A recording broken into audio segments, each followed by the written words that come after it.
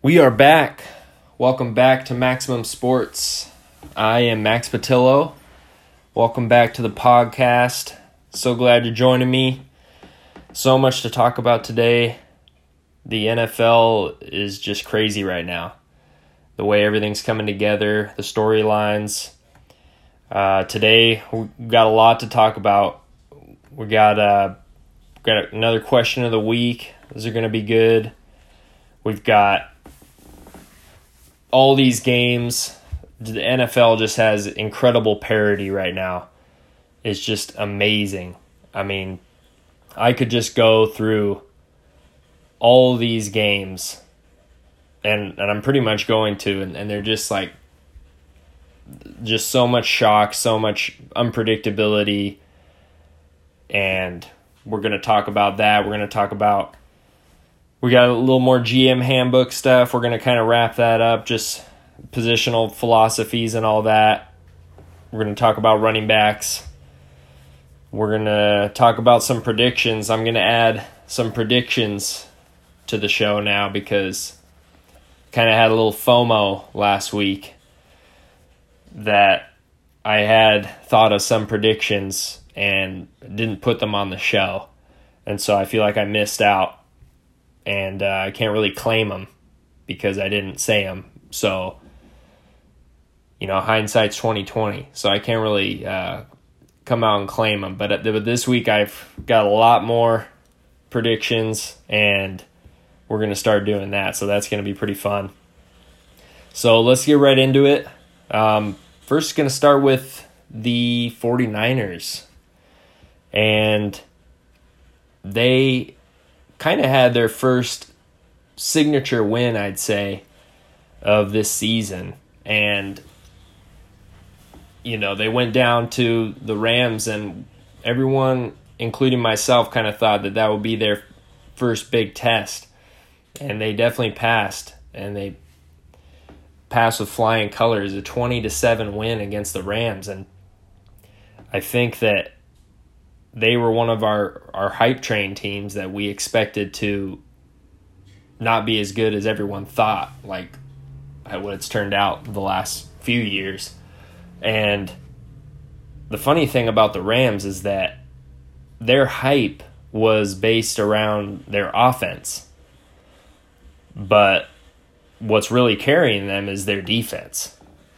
And that game in particular was so funny because you had these two supposedly offensive gurus, Sean McVay and Kyle Shanahan, and that game was a defensive battle.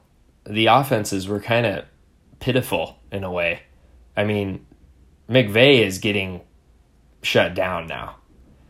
And Jared Goff threw for like 56 yards or something, and they are just being shut down week to week now. And the Niners weren't even that much more impressive. I mean, their defense, the Niners defense, is legit right now. I think they're number 2 in the DVOA defensive category, right behind the Patriots. And they're both just playing stellar defense, the Patriots and the Niners. And the Niners are being carried by their defense. And it's pretty shocking, just between those two coaches to not have very good offenses right now is pretty funny. And what it's all going to come down to, and which it always does, is still about the quarterback. And no matter how good your defense is, I mean, it's going to come down to Jimmy Garoppolo. And that's where I still think they're all hype. I just still haven't seen it from Jimmy at all. If anything, he's holding them back. I mean, if you look at his stats, it's incredible. He is 13-2 all time as a starter. And a lot of those wins came when he was with the Patriots, which we know about the Patriots, how good they are. But all of those wins are kind of like circumstance, like he was in a garbage time at the end of the season, or he was filling in for Tom Brady, or all this he's never played a full season, first of all. He's been in the league like 6 years. He's 13-2. He's only played 15 games. It's wild. And how many big games has he played in? Man, this Rams one was probably the biggest one. He didn't play that well. I mean, you look at his stats. In the 14 games he's played with the Niners, he's got 19 touchdowns, 13 interceptions, and 3 fumbles. That's not good. That's 19 touchdowns to 16 turnovers. I mean, he's lucky to have a job. And Kyle Shanahan does do a good job of, he's a very creative run game coordinator. And a lot of screen passes, that helps Jimmy out. But man, at some point, when you start playing really good teams, and I think the Rams might not be in that category anymore. So has the Niners really faced their test yet? I don't know. And so I still can't buy into them yet. Are they a surprise? For sure. It's amazing. They're 5-0. And their next couple games are still not going to be too difficult. And it's not going to be till they play Seattle that I think they're going to really run into somebody for real. And the second half of the year for the Niners, though, looks to be pretty tough. And that's where they're going to start to stumble. And I still just don't think they have the leadership and the longevity to, maybe they can make the playoffs. With that start, I mean, it would take a total catastrophe for them to just slide like that. So maybe they're a playoff team, which I guess would be a pretty incredible feat for them to surprise like that. But, you know, the saying goes, if you're not hosting the Lombardi Trophy, then, I mean, if you're second place, you're basically last. That's just how it goes. So if your goal is to make the playoffs, then you may achieve it, San Francisco, but eventually your quarterback's probably going to be the one to come back to haunt you. So we'll keep an eye on that. Now we're just going to go through a lot of these games because they were just so fascinating. I mean, the Vikings just crushed the Eagles. And, I mean, Carson Wentz, he struggles on the road. You know, it's Minnesota was reeling there for a while. I mean, Kirk Cousins just responds the last 2 weeks. He's got 16 touchdowns. 6 touchdowns in the last 2 games after his team just called him out. Coaches, team, threw him under the bus. Kirk Cousins has responded, and it's pretty impressive. So good for him, happy for him. Still don't think Kirk is going to take them the distance, but I'm glad to see him bounce back even after his team pretty much turned their back on him. That's always fun to see. The Eagles, I still think they're a good team. I just think that they got to get it together, especially Carson Wentz. They've got to have some leadership that they can go on the road and play better. Basically, it's kind of simple, but they've got a lot of talent. I think that their secondary is kind of injured, but I think they've got enough talent to kind of just hang in there. There's just so much parity right now. It's just very unpredictable. And I think even in the AFC, you know, they kind of have maybe a shifting in power all of a sudden, you know, where we thought the Chiefs were clearly the number 2 team behind the Patriots. They get beat by the Texans, and they've lost 2 straight at home now. Patrick Mahomes just struggling, and the Chiefs' defense is just pretty atrocious. I mean, I think Andy Reid is such an offensive guru. I think he forgets about defense sometimes and doesn't prioritize it. You know, that's usually what happens. And they're just awful on D. And Deshaun Watson comes in there and outduels Mahomes. And I think the Texans kind of maybe jump up into that number 2 spot behind the Patriots, and the AFC's kind of shaping out that way. So that was a big win between two AFC contenders, and the Texans went in there in a tough place to play and got it done. So Mahomes, this is his second season basically. He sat out as a rookie, couldn't beat out Alex Smith as a rookie, and then he played and had an MVP season last year. Seems like guys get taken off guard, and you can roll through a whole season, but then this whole thing that's amazing to me when we talk about parity is it makes it all the more impressive for teams and for players who can sustain success. And that's what's so hard to do in the NFL, because not only is the NFL designed to make the bad teams good quickly, but they do that in a way, the way they do that is to make the really good teams kind of be penalized for being good. With that hard salary cap, the good teams have to pay their good players usually, or at least they're pressured to, or they get lower draft pick status. You start picking in the later rounds. And so the NFL shifts that, and you have to be able to shift with it basically, and keep ahead and keep organized and don't get complacent, and have a formula that wins consistently, not just for 1 or even 2 years. Can you keep winning? Can you keep making the playoffs, keep winning playoff games, keep winning the big games? And when you really look at it over the last decade, the two regimes that have been able to do it for real are the Patriots and the Seahawks. And the Saints are close right there. They've been pretty successful, but they had a couple years in a row where they didn't make the playoffs. The Packers, same thing, kind of almost there, but they haven't made the playoffs the last 2 years. And so it's really just the Seahawks and the Patriots dueling it out. Obviously, the Patriots have been far more successful than anybody in terms of winning championships. I think if the Patriots were in the NFC, you wouldn't see nearly as many Super Bowls. And the Seahawks are in the NFC, and they've got it a lot tougher in this last decade. But that being said, those two franchises are kind of the model for consistency, consistently winning.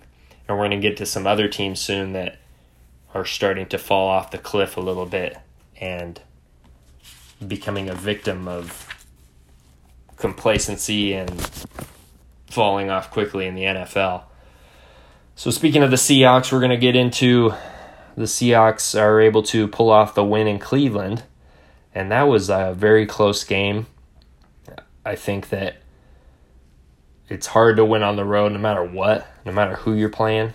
I think the Browns are better than they used to be, which isn't hard to do, but they were a hype train team, and it was pretty predictable to see how it was going to go, because this is what we talked about before the season of how Cleveland has to overcome a losing culture. And that's really hard to do. And it takes a certain mindset collectively to move past and move forward the history of being terrible in Cleveland. And winning teams with winning cultures, they find a way to win. And losing cultures find a way to lose. And Cleveland, that was a perfect example of that, was that game. Cleveland should have won that game. They had big plays. There were kind of some fluky stuff, but they got the turnovers, they got big special teams plays, and they were up 21-6, I think, at half, or maybe just before half. That's a big lead. When you're at home, you got to stomp on your opponent there if you're a legitimate playoff team. And they just couldn't do it, and they found a way to lose. And, man, Mayfield had a lot of turnovers, but it was his receivers who are the two highest paid duo, by the way. We talked about this last week.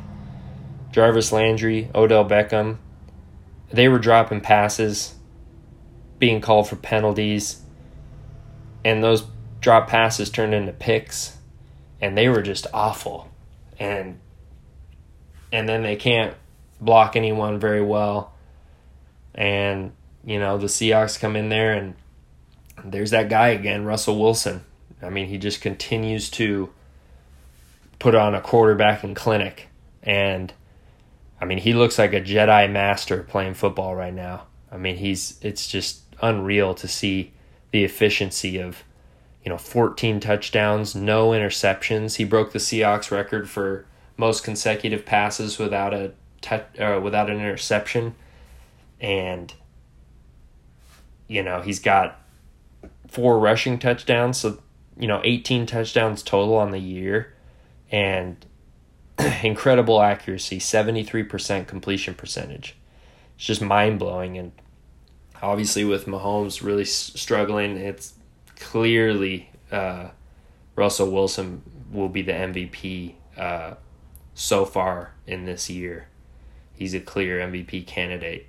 A lot of football left to go, but week to week, we'll keep an eye on it, and Russell Wilson has just been performing. It's amazing. So now we're going to go on to the Jets and Cowboys. And I wasn't going to say it, but I should have said it on the podcast last week, but I thought the Jets might be able to beat the Cowboys. And just a really bad loss for Dallas. And the Dallas is just always so hyped. And they go into New York, and New York was winless, the Jets. It was just a pick I should have made, and I'm going to start making picks and predictions. But I said this would happen, and you're just going to have to take my word on it, I guess. But from now on, I'm gonna put it in ink, basically. But the Jets just took off. They went up like 21-6 on the Cowboys, and it wasn't really close. The Cowboys, they always make a mad dash at the end when the other team is in a predictable defense, just trying to hold on to a lead, and it makes the game seem closer than it was. The Jets punked the Cowboys, and the Cowboys, they look stale. They're poorly coached. Every year they're poorly coached. They've got no explosiveness on offense. Part of it is that Dak is limited. He's not an explosive talent. He's just not. And then you got Ezekiel Elliott, your Mr. Holdout, who's just filthy rich now. Does he look like he deserves that money? Is he winning you games? They can't pound the rock anymore. He's not explosive. They're not having those plays. And he hasn't completely fallen off a cliff, but he's not worth that money you paid him. That's for sure. And you rewarded a holdout. So you set that precedent too. So Jerry Jones, we've always talked about Dallas being in trouble. Man, 3 losses in a row. And to teams that, like the Jets, you gave them their first win. That's pretty bad. And I like Sam Darnold. I think clearly I laughed when the Browns picked Mayfield over Sam Darnold in that draft. They clearly should have picked Sam Darnold. That'll be proven out quicker than expected even. And I like Sam Darnold. I think he's got a good mentality. I think he's a good leader. It sucked that he got mono. That was weird. But he bounced back and he came in and their offense looked good. And we're going to talk about the Jets again later in the show. But they just punked Dallas. That was great. And great for the Jets. And that kind of leads me into talking about Elliott and talking about this edition of the GM Handbook. We're going to kind of wrap up the GM Handbook and kind of roster formation and all that. We've kind of laid these foundations. There's still a few priorities here and there we could have, but the essentials are kind of down, laid in stone, so we can refer back to them. But we talked about wide receivers. Wide receivers are the lowest priority for us. And second to last on the priority list would be running backs. And you don't need to prioritize running backs in your money and in your basically, yeah, just your money, just who you sign. You don't need to pay top dollar. You don't need to pay hardly anything for running backs. Now, I don't mind using high draft capital. You can use first round, second round picks on running backs. I think that's great. But just keep them young. They don't last long. They don't have a good shelf life at all. These guys' careers, they start to fall off a cliff around year 5 and 6. And when do you got to pay them? If it's a first round pick, you pay them after year 5. If it's the rest of the rounds, then you have to pay them after year 4. But if they fall off a cliff, statistically and historically, they fall off a cliff unless you're like Frank Gore or something, which is crazy. But they fall off a cliff after 5 or 6 years. I mean, you're starting to see it with Elliott already. And they just paid him big money when they could have just got rid of him and just replaced him with, I don't know. There's so many running backs out there. I mean, I will admit Elliott is one of the best right now, but he's not worth that much. The value isn't there for him. I mean, you're seeing it with Gurley, who was highest paid before Elliott. Gurley, I mean, he is dropped off significantly. And the Rams are just in total disarray. We saw that coming down the road because of the way they're constructed. And Gurley has proven that out so far. I don't know if he can bounce back. I have my doubts. His knees don't seem right. They paid him way too early. They paid him way too much. LaShawn McCoy before that, he was the highest paid. Bills, you know how that turned out. They didn't do anything with him. I mean, if you prioritize the line, the offensive line like we talked about, you will have a good running back. If you've got a great offensive line, you will have a great running back. They'll open up holes. I mean, you will have a good running back. Maybe you won't be great, but college just churns these guys out, and they grow on trees like we talk about. You've got offenses in college that are running incredible stuff. All these running backs can catch the ball. They can run routes. They can run between the tackles. Christian McCaffrey's, Chris Carson's, Carlos Hyde's, Alvin Kamara's, Marlon Mack's. These guys grow on trees. They're all over the place. And all those guys were lower round picks. So you don't even need to use high draft capital if you don't want. If you find a guy you really like, go for it. Pick him in the first round. But, I mean, Alvin Kamara, I told you before, that would be my top pick for running back in the league right now. He was a 3rd round pick. Chris Carson, 7th round pick. He's just tearing it up for the Seahawks right now and last year. Marlon Mack, tearing it up for the Colts, 4th round pick. You just keep your running backs young and they'll produce. You will have guys that produce. If your scouting department's worth anything, they will be able to find running backs. You don't need to pay a Todd Gurley. You don't need to pay Ezekiel Elliott. Those guys aren't going to win you a Super Bowl. We talked about top wide receivers winning Super Bowls in the salary cap era. Go look at the past Super Bowl champs. You know who the best running back is? Of the teams that have won Super Bowls in the last decade, the best by far is Marshawn Lynch with the Seahawks. The other ones, who name me the Patriots running backs. Can you name them? No, they're all the same. They're just guys, but they're guys that can catch passes and block and do their job. But they're not flashy. They don't need to be. So that's how we feel about running backs. That's how we feel about receivers. Honestly, I'd rather have a good kicking game and a good punting game than have those positions be prioritized. You build the best offensive line you could possibly do. You throw all your resources, time, energy into doing that. You have a great offensive line that way.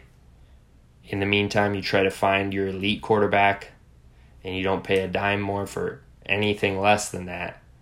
You can replace your quarterbacks. We've talked about that a lot. And then on defense, you want to go inside pass rush if you can. You want to go corners. Get your secondary set up that way. And then after that, maybe you prioritize the linebackers. Maybe you prioritize the defensive ends. Maybe you prioritize safeties even. There's something to be said about that. Pete Carroll style defense, you want that single high safety to have a lot of range. It makes a huge difference, wins you Super Bowls. Then you get into kind of scheme and what you're running is what you're going to prioritize. And there's a lot of different schemes that can win, and there's a lot of different prioritizing positionally that can win as well. So that's kind of the GM handbook for Maximum Sports. We've kind of laid it all out, and we'll always reference back to it. But we've laid out, I think we've covered all the positions now. So we can get into a little more nuance if we want. You guys can let me know, but we'll be referring back, and the league always changes too, so things do change. But this is right now, this is how you got to set your team up if you want to win Super Bowls. So kind of on that front, transitioning into the Rams. We talked about the Rams, how they're really trending down now. And I think that was their third loss in a row, was to the Niners. Divisional game, 2 divisional losses in a row. They lost that heartbreaker to the Seahawks for them, missed field goal. And now today, just today, it came down that the Rams traded Marcus Peters to the Ravens for a linebacker that I've never heard of. But this is like pretty alarming if you're a Rams fan. And, last offseason, not this last offseason, but the offseason before last year, the Rams, that's when the Rams made all their splashy offseason moves and really put themselves on the map, basically, with the moves. You got Brandon Cooks, top paid wide receiver, Ndamukong Suh, defensive line. They brought in Aqib Talib, who is hurt now, probably for the rest of the year. They put him on IR, which means he can't return for 8 weeks. He's probably done. He's pretty old. They paid him a ton of money, by the way. Marcus Peters, they traded a lot of draft capital to the Chiefs for Marcus Peters. Peters has now been traded twice already before he's gotten his contract, which tells you a lot about him and his value. And people don't really value him. Both those corners didn't really perform up to what they had expected. And the Rams mortgaged their future for making it to the Super Bowl last year and not scoring a touchdown. And pretty much not competitive in the Super Bowl against the Patriots. And now their future is on the back of Jared Goff, who they've clearly signaled is their franchise now because they paid him top dollar. And now Jared Goff will be in charge to carry that franchise into the future by himself. Todd Gurley's not going to help out. He's almost done. He's fried. His knees are fried. Marcus Peters is gone. Aqib Talib will be gone. They've got no money because they spent it in all the wrong places. And we all knew this would happen. And now it's starting to happen.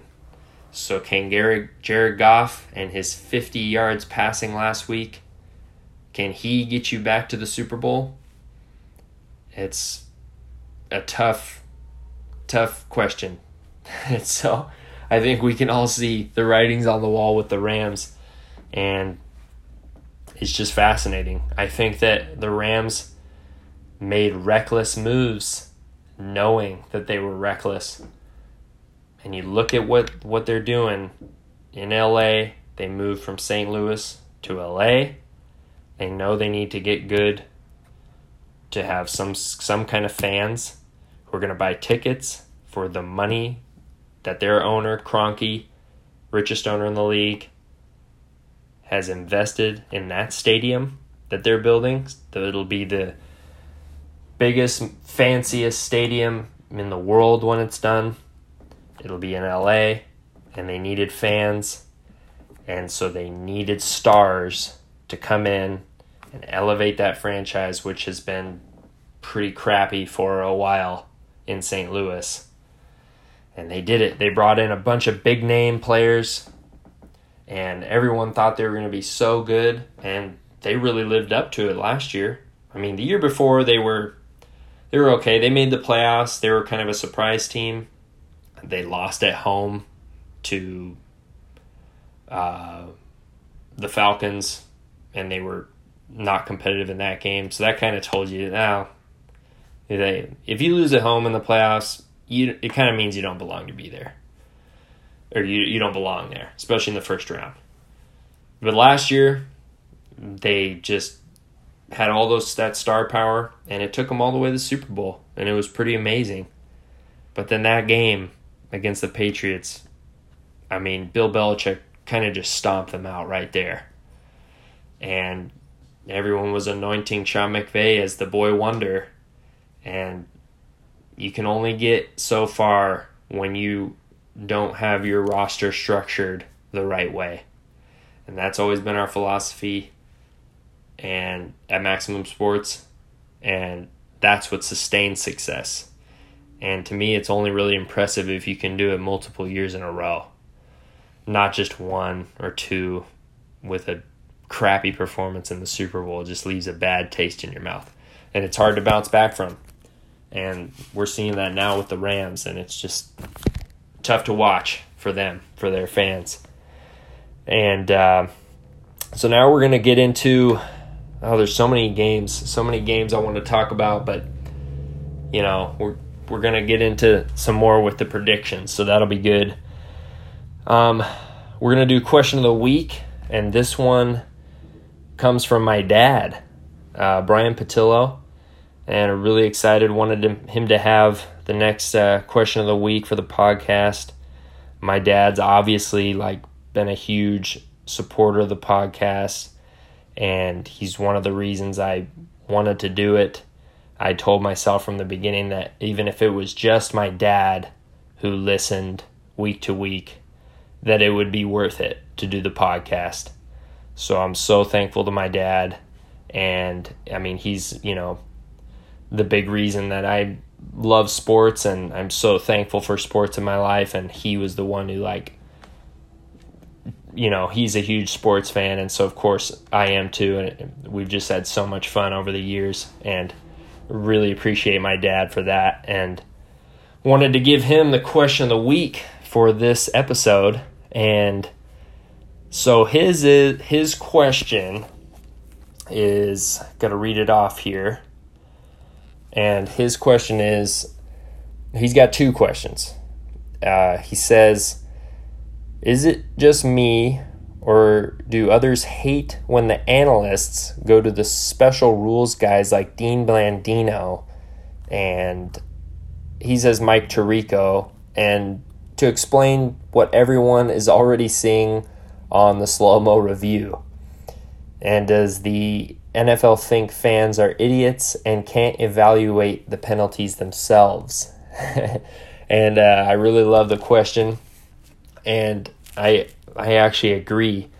And I think you can just watch that crazy Monday night game last night, and it's so relevant, that question, because they had those egregious calls. And it seems like every game you watch, they have these egregious calls, and they're so obvious on replay.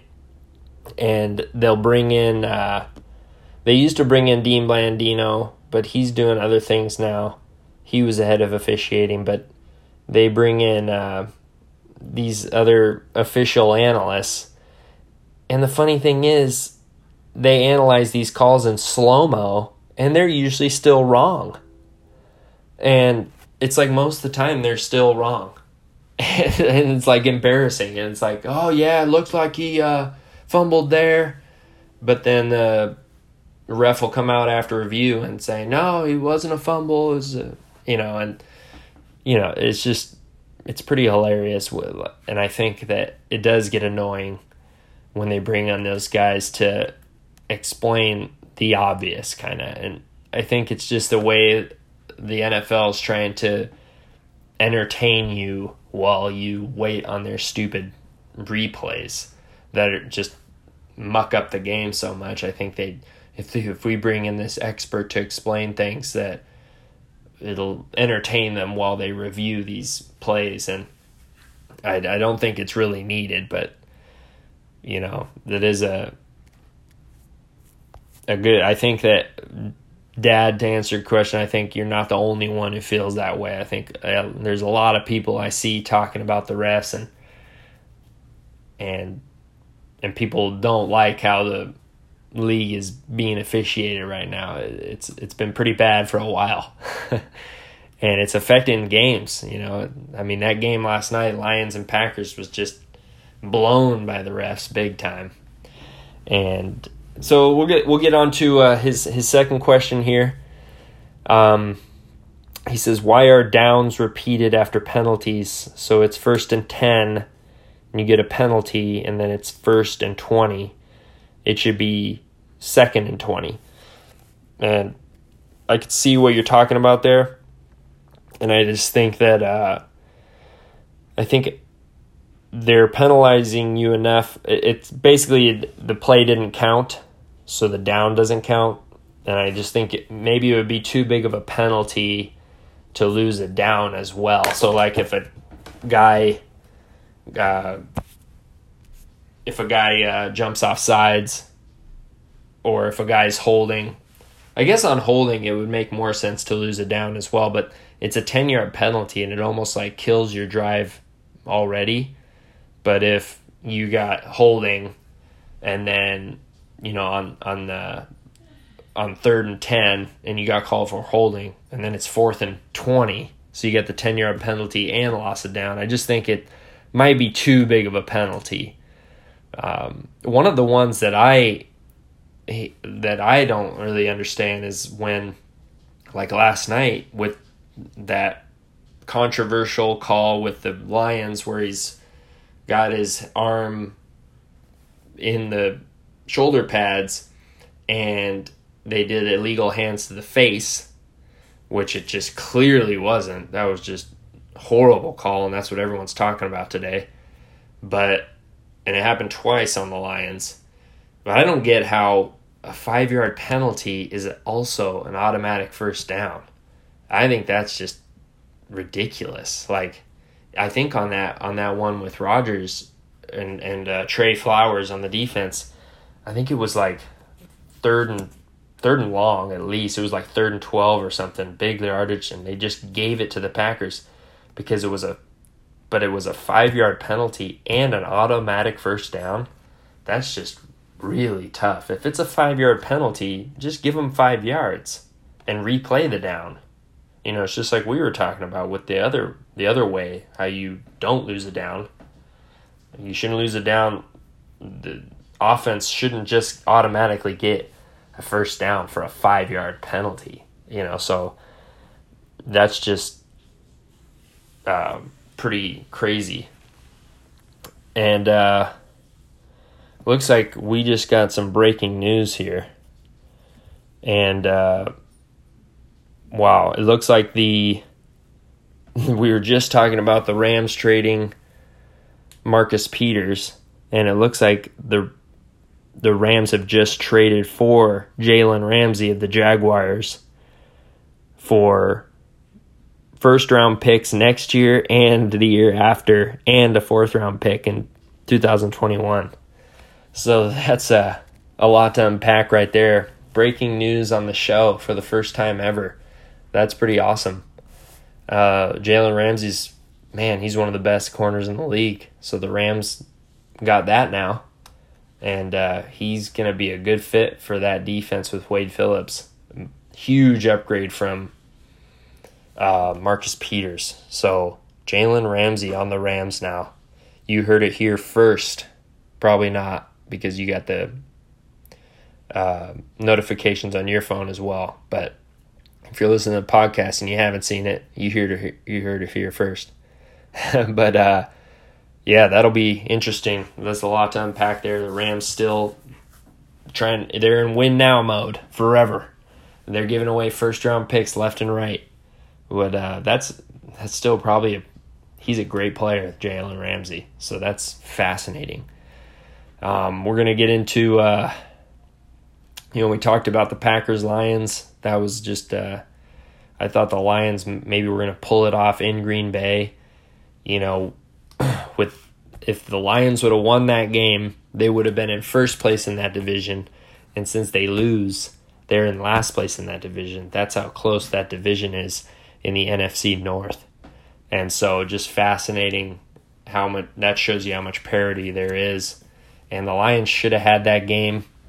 The Lions are going to blame the refs a lot, and they definitely do have a grievance against them for those calls.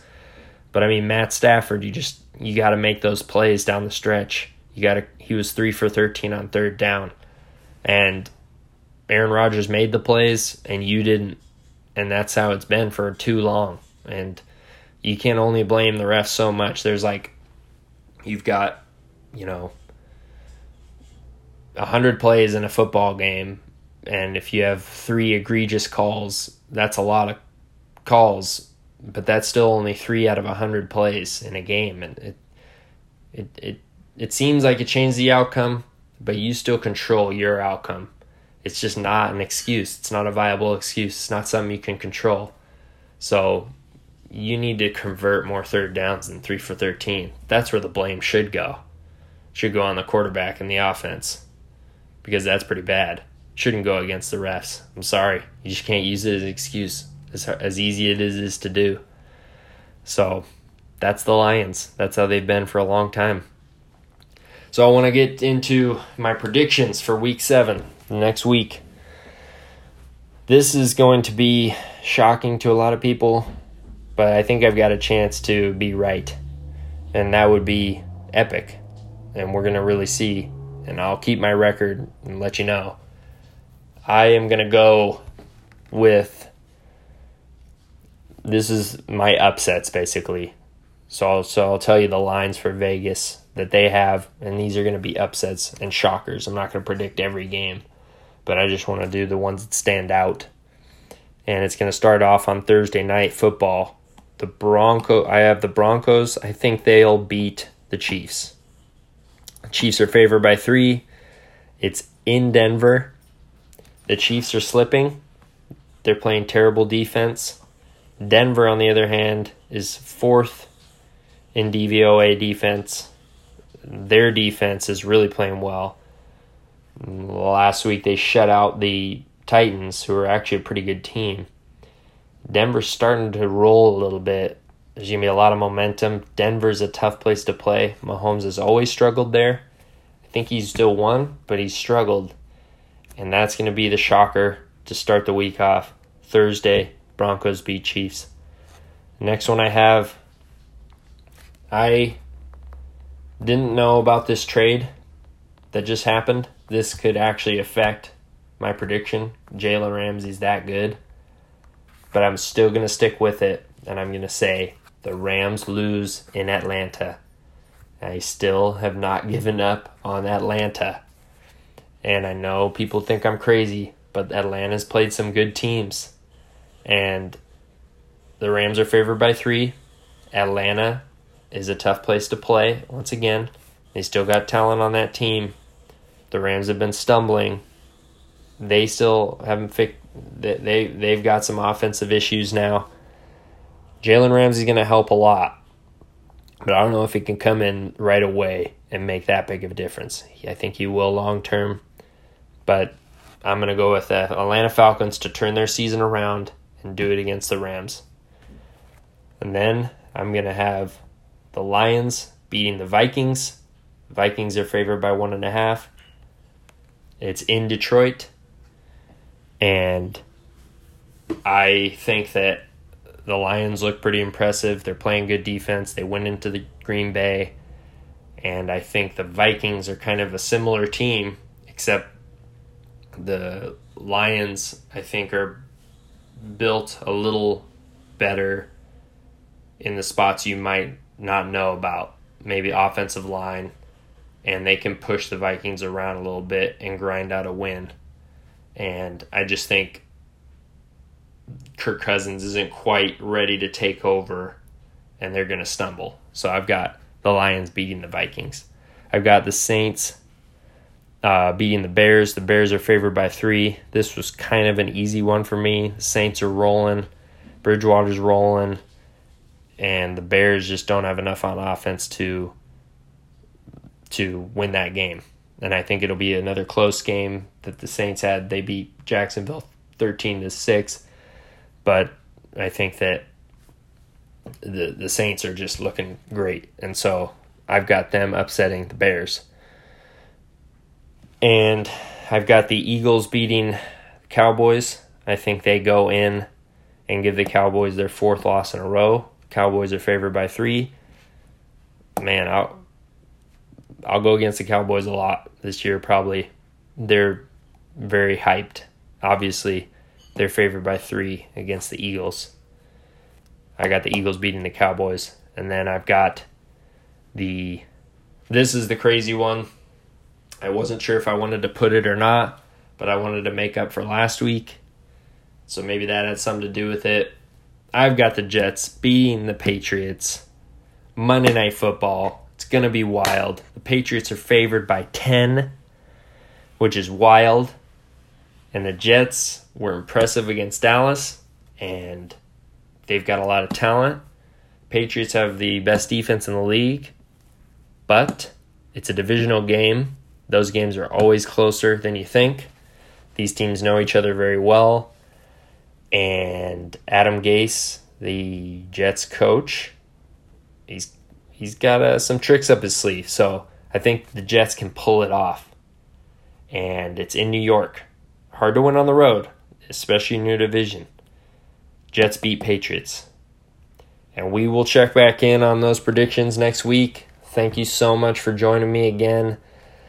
It's been a blast. So hopefully these next weeks will be the same. I think they will be. You can just count on the NFL. It's just so entertaining. And I hope you enjoyed this week's episode. And tune in next week. And you guys have a good week. Thank you.